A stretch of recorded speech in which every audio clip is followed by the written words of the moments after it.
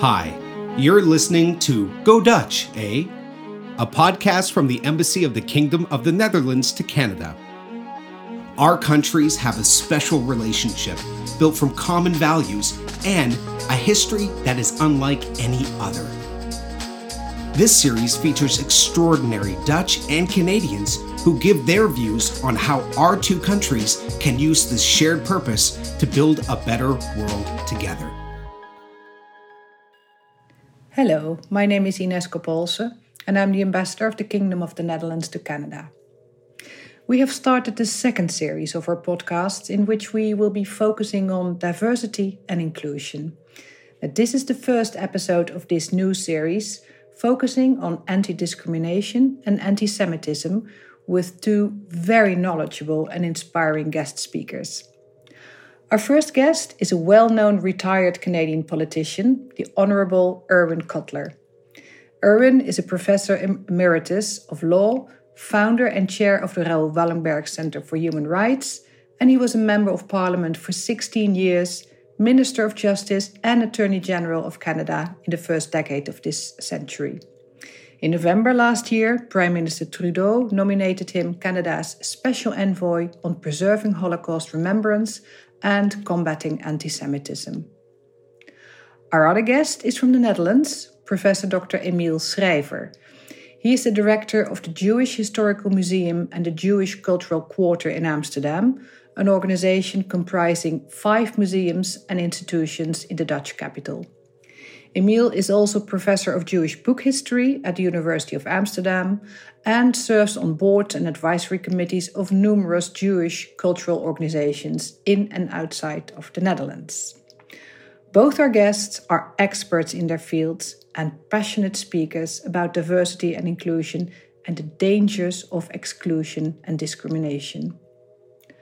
But before we will listen to the interview with our two guests, I would like to invite you to listen to an excerpt of a deeply moving song of the Holocaust entitled Stiller, Stiller, meaning quiet, quiet, performed in Yiddish and English by Florelaaf Katz and her Ottawa Klezmer Band. The lyrics were written by Shmerke Kaczerginski and the music was composed by 11-year-old Alexander Wolkowicki while he was a prisoner in the Wilna ghetto in Poland. It is a lullaby to the graves. It is remarkable for any 11-year-old child to compose a piece of such beauty and caliber. Reflecting on the conditions under which this child composed it, it is even more harrowing and breathtaking. Still, my child, don't cry, my jewel. Tears no help commands. Our pain, careless people never understand. Seas and oceans have their order. Prison also has its border. But to our plight there is no light. There is no light.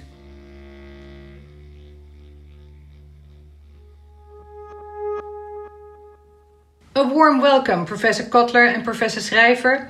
It really is an honor and a pleasure being able to have this important and timely conversation with you today. I'd like to start off with a few questions, to begin with a question for both of you. What makes this moment in time so crucial for your work? When I read the newspapers, it seems that anti-Semitism is not something of an ugly past, but still very much with us. But is that still the same anti-Semitism from the same sort of resentments that we have known for centuries? Or are we seeing a different sort of anti-Semitism from different groups?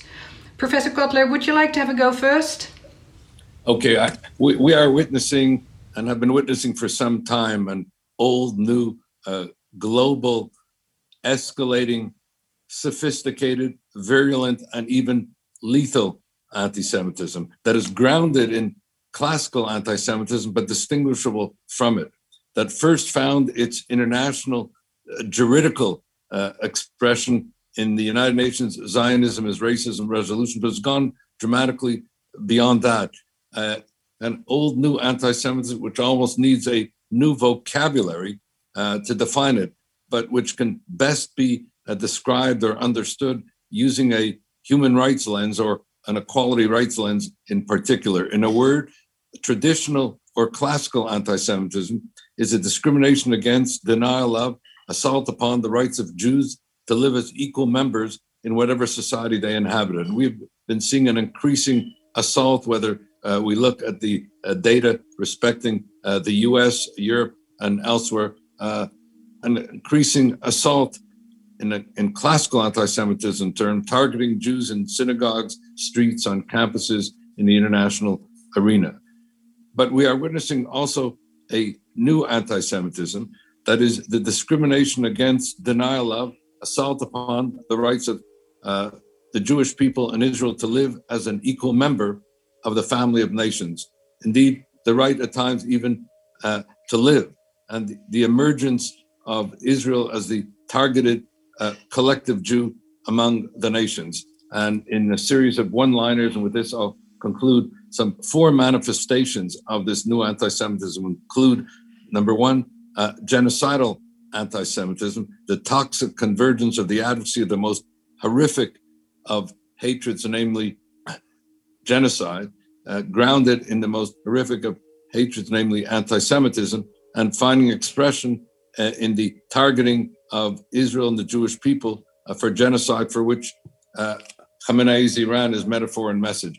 The second is demonological anti-Semitism, where Israel and the Jewish people are held out to be the embodiment of all evil in the world today. In the word, the enemy of all that is good, the embodiment of all that is evil, and the ascription to them of all the evils of the 20th and 21st century, namely colonialism, imperialism, ethnic cleansing, child killing, apartheid, Nazism.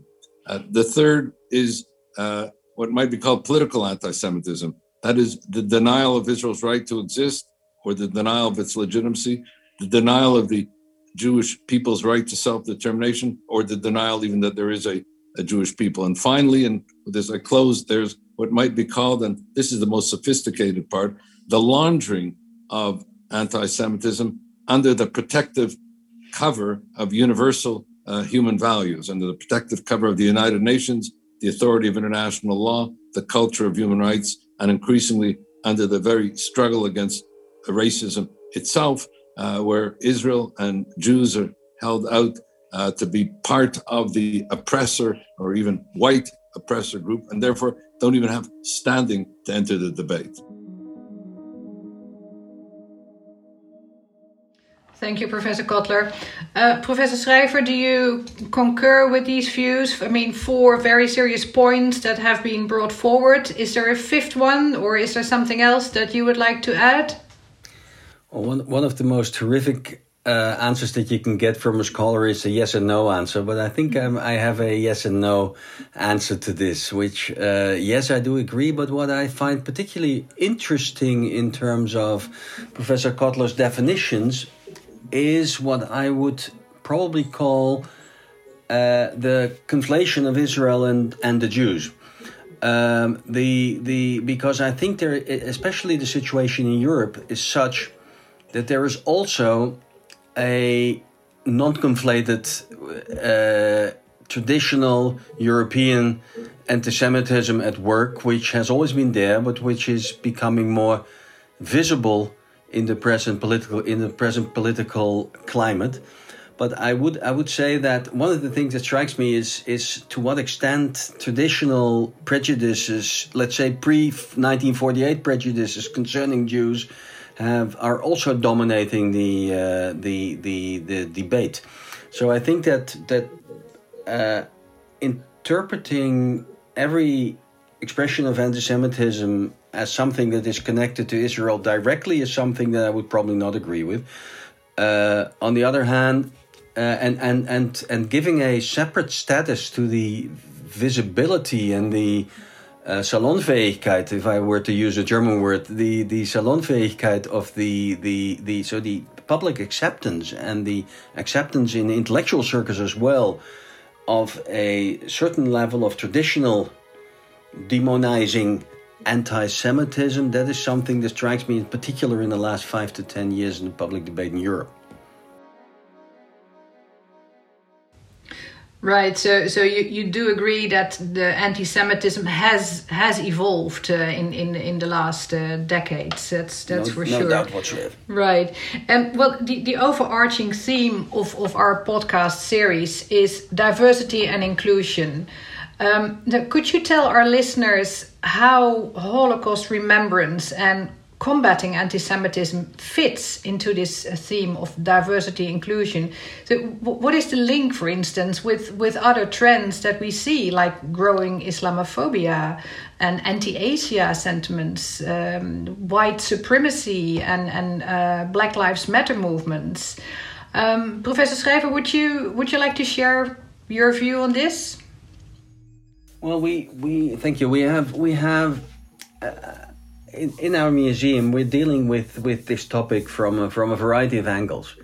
And in the development of our National Holocaust Museum in Amsterdam, the very coming into existence of a National Holocaust Museum in the Netherlands, one human life after the end of the Second World War, is a statement in itself, and has everything to do with our answer to the question, why would you want a Holocaust museum 76 years after the end of the war? And the answer to that is because the overarching themes, as you call them, of today's debate on equality, on diversity, and on inclusion, has so much to learn from the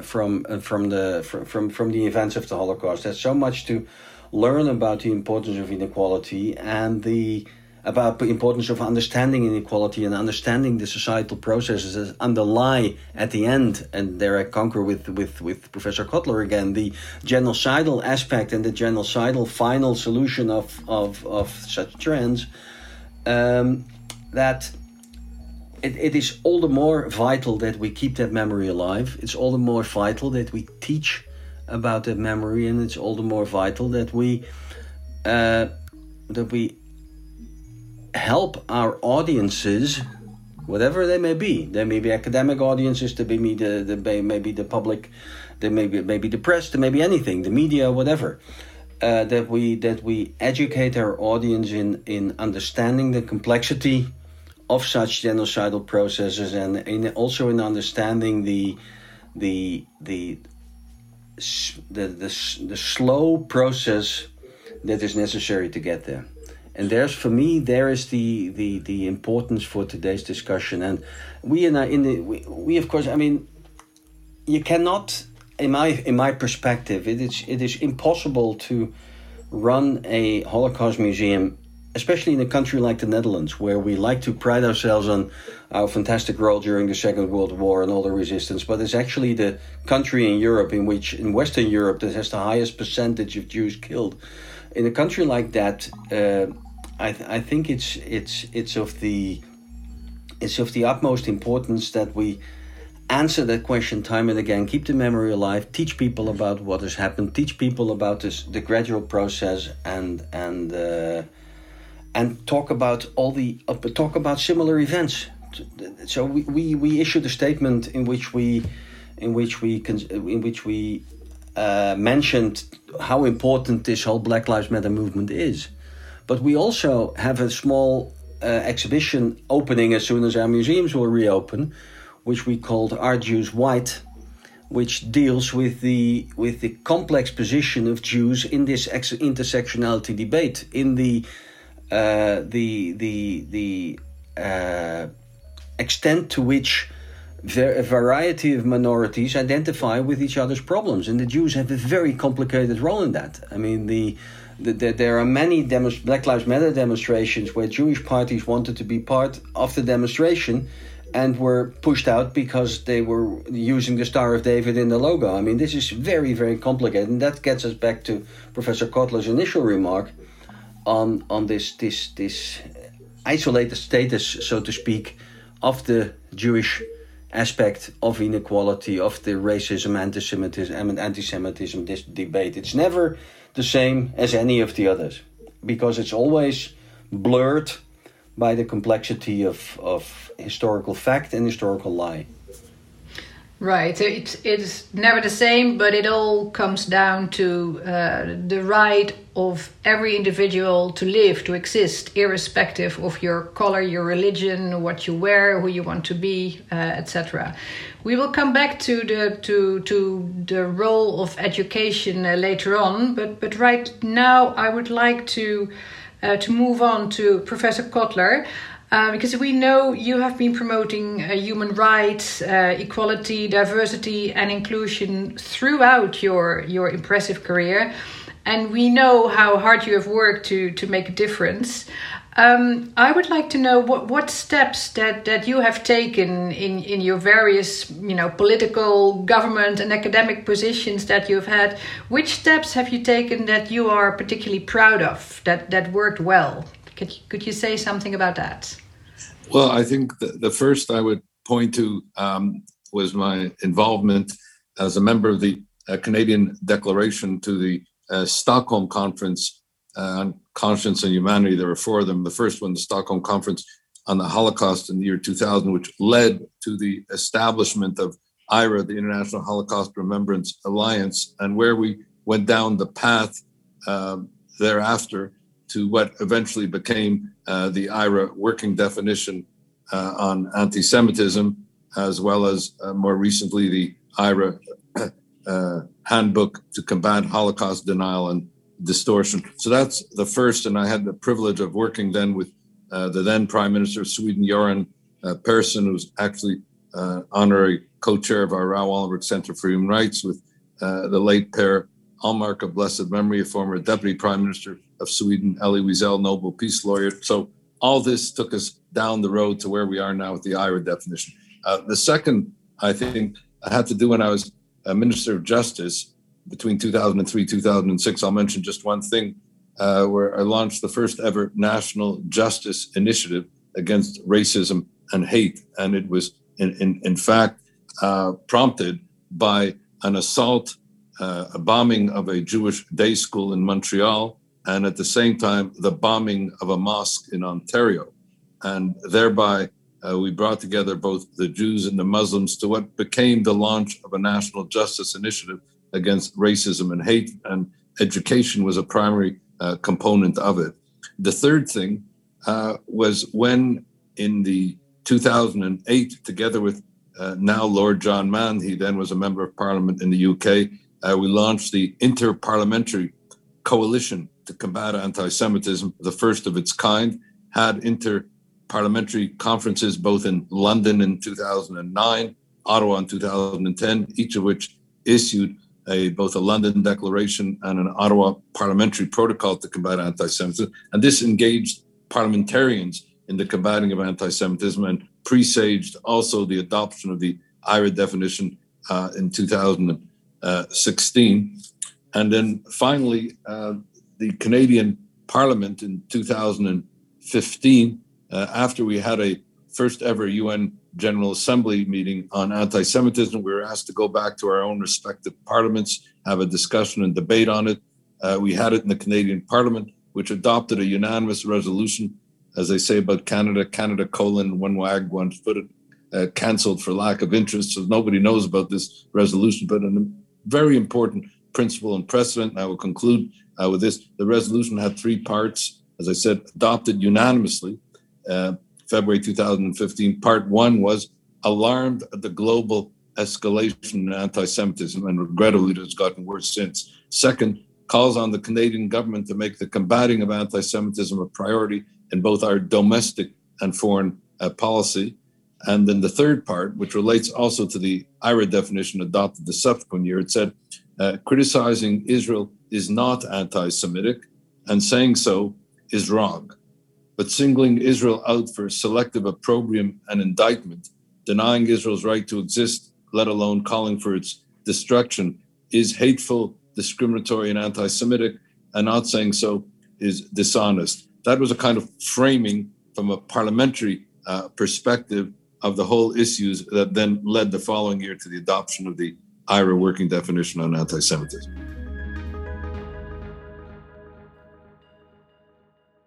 Thank you. Yes, and we all know, of course, how legal definitions can be of the utmost relevance. If I understand you correctly, you have laid a good foundation for the next generation, the next Erwin Kotlers to build upon, and I hope that that will be done as well. You mentioned international collaboration. I would like to come back to that in my last question. But for now, Professor Kotler, you also mentioned the importance of education, and I know that that is something that Professor Schrijver is very keen on. Professor Schrijver, a few weeks ago, when we had a discussion, you underlined the need to focus on prevention and education first and foremost. So, my question to you is: how can we involve teachers, parents, societal organizations, and new generations in particular, for whom the Holocaust, is something of a dark past. It's ancient history, and that doesn't really concern them. So, how can we involve them? Can you elaborate a bit on that, Professor Schrijver? Thank you. I think there are a few things of real big interest. I mean, the Dutch Ministry of Welfare conducted research a few years ago in which it was found that the public interest in the Holocaust is increasing, whereas the knowledge is decreasing, which is a very interesting phenomenon. So there's bigger interest in the topic than there's ever been, and on the other hand, there's a lack of knowledge. The problem is that this is true not only of the pupils in school, of students in schools, in high schools more than anything else, or even at universities, students in our universities, but it's also true of the teachers. And so if you want to, there's a second problem involved in teaching the Holocaust, which is the fact that many. My curator for the National Holocaust Museum once compared the Holocaust to a cactus. And she's a member of IHRA. Whatever way you try to hold it, you will get stung in one way or the other. It will hurt you. It's a very, very difficult topic, which leads to the fact of life in many schools that teachers shy away from the topic. They don't know how to teach it. And for lack of their own knowledge, for lack of educational approaches to the topic. And what we have to do is that we have to strengthen the self-confidence and the knowledge, increase the knowledge of our teachers, but we should also think the other way around. We can bring the schools into institutions like ours, like the Holocaust Museum, but also like the Jewish Historical Museum. It's not only about understanding anti-Semitism, it's also about understanding Jews, about understanding Jewish life. So we have developed a program which we called a talk show in the classroom. And it's like a television talk show in which we bring 2 museum docents into a classroom in schools. For example, in certain parts of Amsterdam where the larger population of a school will be either Muslim or have some kind of other non-originally Dutch background, let's put it whatever way you want to phrase that. And we start a discussion on identity. And it starts out with all the difficult issues that Professor Kotler also indicated of Israel as a perpetrator, as how can the Jews be the victim of the Shoah on the one hand and be a perpetrator in Gaza on the other. Isn't it about time that we stop complaining about the Jews as the victims? There are more contemporary victims than the Jews, as if there was not contemporary anti-Semitism. But interestingly, these docents are trained to get the students to also talk about their own identities, about their own feelings of being separated within a society. And the better docents bring these positions together, and the class visits the museum afterwards. It's a very successful program. It puts an enormous demand on the museum docents, but I think this is the only way that we can do it. So we have to be outspoken. We have to be clear. And one of my favorite lines is, I agree with Professor Kotler. We don't, and not every criticism on Israel is anti-Semitism. Not every expression of one person being different from another is racist.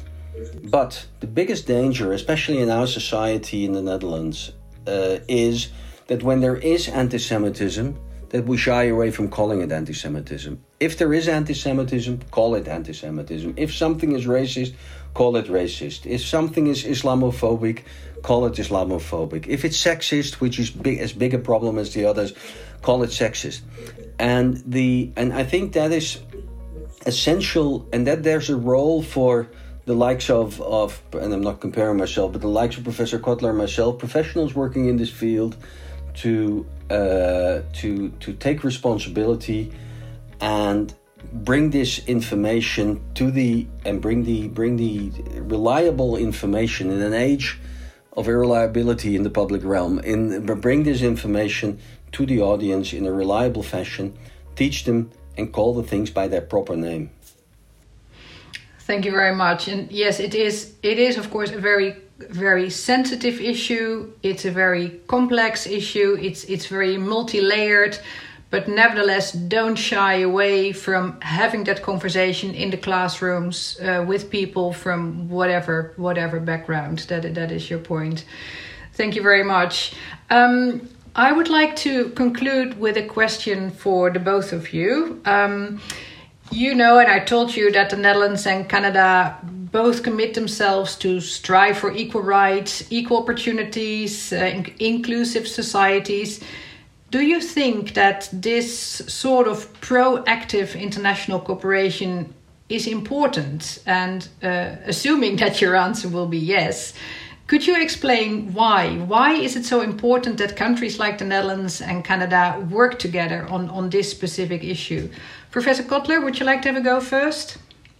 Well, I think that, Canada and the Netherlands, share a friendship and a commonality that goes back, of course, to the Second World War. But both are democracies, both are committed to human rights, the rule of law, the protection of a free press as an important crucible of democracy. And I think it's important because we are witnessing today what I would call a global political pandemic. We don't only have a COVID-19 pandemic, we have a global political pandemic that's characterized by a resurgent global authoritarianism on the one hand, the backsliding of democracies, the ongoing assault on human rights, including, as I said, assault on free media, and an increasing number of political prisoners as a looking glass into this resurgent global authoritarianism and global political pandemic, whether it be the Nasrin Sotoudeh and the iconic woman human rights lawyer in Iran, or Raif Badawi in Saudi Arabia. I can go on. And I think, therefore, it's important that the community of democracies come together and counter the backsliding or retreat of democracies and work effectively to combat the resurgent global authoritarianism. I can use just one example. The Communist Party of China, regrettably, has emerged as a leading threat to the international rules-based order, whether it be the mass atrocities targeting the Uyghurs, or the assault on not only the democracy movement, but democracy itself in Hong Kong, or the targeting of the Falun Gong, the Tibetans, Taiwan, all part of what have been called the 5 poisons to be targeted, or the fact that China has emerged, and it's not as well known as it deserves to be, as the leading jailer of journalists in the world today. But the point is that China has been succeeding in this asymmetrical relationship between the resurgent global authoritarianism and the backsliding democracies by targeting the democracies one by one. Australia, Japan, Canada. Therefore, it's important to reset that asymmetrical relationship. That is why we founded an Interparliamentary Alliance on China, And now I'm hopeful under the US administration that there will be a summit on democracy and we'll have an intergovernmental alliance on China. But the Netherlands and Canada are two countries whose motives would not be suspect in their advancement of democracy, human rights, and the rule of law. That is why when the two countries recently came together with respect to an initiative before the International Court of Justice regarding the mass atrocities that have occurred in Syria, I think that this was welcomed by the international community precisely because these are two democratic actors that enjoy respect. And I think that can serve as a model for not only Canada and the Netherlands coming together with regard to Syria, but where we can do the same thing with regard to Venezuela and other dimensions. We really can provide, as I say, role models for how democracies can advance human rights, the rule of law, diversity, inclusion, and at the same time combat this resurgent global authoritarianism. Thank you very much, Professor Kotler. Professor Schrijver, what about you? International cooperation, good idea? Well, try to top Professor Kotler. What I would like to concentrate, of course, it is a good idea, and what I would like to concentrate on is if I would say that Professor Kotler just indicated, let's say, the macro aspect of the importance. What I would like to underline is the micro aspect of such cooperation. One of the things that strikes me on many of my travels dealing with this topic, speaking about the topic in the US, in Canada, and in other places in the world, is the different approaches to that very same problem. There's no such thing as a common approach to the issues of diversity, inclusion, inequality, and everything. There is on the political level, but not on the personal level. I think it's not a coincidence that the political sensitivity to such topics as the Black Lives Matter movement, for example, is something that in the Netherlands we are gradually learning. This is something that's being handed over, so to speak, from the American situation to the Dutch situation, the North American situation to the Dutch situation, and oftentimes you would still hear, okay, but this is a problem of the US, and this is an imported debate. This is a debate that is not ours, and we were involved in slavery like almost and like none of the other countries in the world. So, I think there's a lot to learn from the one-on-one contact between people, from the institutional context, let's say slightly below the governmental level, just of institutions who see it as their role to play or to make a difference in our societies, to be in touch with each other, because we have a different set of communication skills, we have a slightly different set of problems, but the final goal in the end is the same, which is that we understand such processes and try to change our societies, and underlining the importance of cooperation between Canada and the Netherlands. Yes, these are two countries that are closely connected, and these are two countries that take a similar approach to their role in the international world. So please continue, and that's a question to you, Ambassador, to continue to foster these cooperations. I couldn't agree more. Thank you very much. And of course, not just Canada and the Netherlands, but we are two countries that have equality for all based in their constitution. So, I mean, it's a no-brainer in the end to continue this work. Professor Kotler, Professor Schrijver, thank you so much for being with us today and for sharing your thoughts on diversity and inclusion. And I hope that by this podcast we have not only reached out to listeners, but also to the two of you in order to connect and continue your work on this very important subject. Again, thank you so much for being with us today. Thank you. Well, thank you. That will be a real benefit. I hope to be contacting Professor Schrijver after this so that we can work cooperatively together on the issues we discussed, whether it be a respective national action plan to combat anti-Semitism, or education. And I'm very intrigued by the approach that he has been taking. I think the focal point, not only in terms of Holocaust remembrance, but on Jewish life before the Holocaust. And that is a way to counter some of the indifference to what has been going. I just want to mention one point, that as you were speaking, Professor, I was very struck by the fact that, as you put it, the paradox, an increasing interest in matters relating to the Holocaust. And yet, as the recent study showed, some 50% of millennials can't name one concentration camp or even the death camp Auschwitz. And they are increasingly exposed to the hate on the internet with its own manifestations of Holocaust denial and distortion. So I look forward to working together with you on these issues. Yet another example on a personal level of Canada-Netherlands cooperation. And with you, Ambassador, I want to commend you for taking this initiative and showing once again how the Netherlands is a model for all the issues we have been discussing today.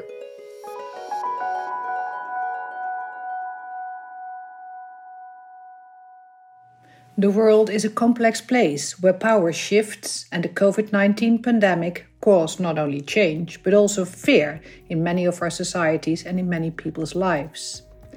In a speech that inspired generations, Martin Luther King said in 1962, and I quote, "I am convinced that men hate each other because they fear each other.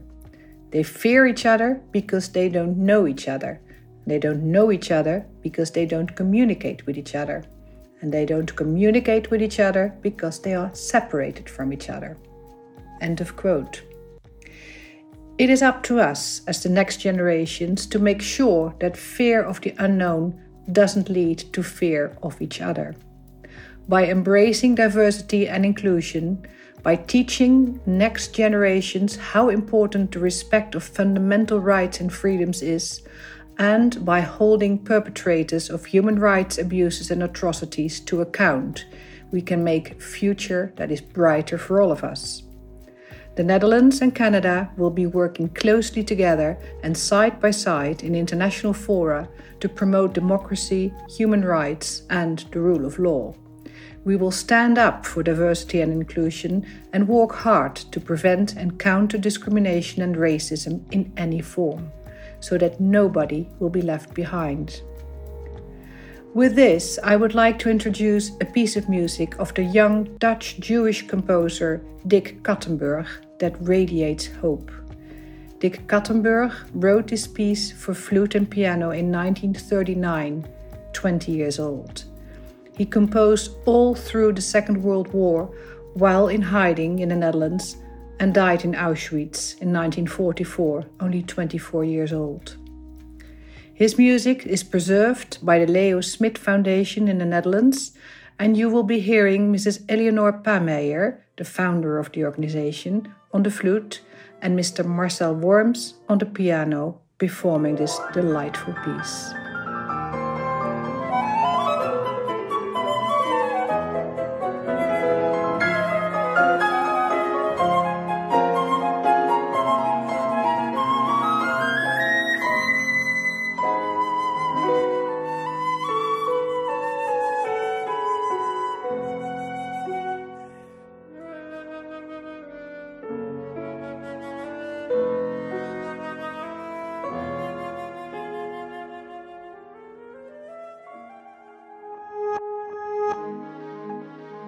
Thanks for listening to Go Dutch, a podcast presented by the Embassy of the Kingdom of the Netherlands to Canada. Please visit our website at netherlandsandyou.nl/Canada for more information, and follow us on Twitter at NL in Canada.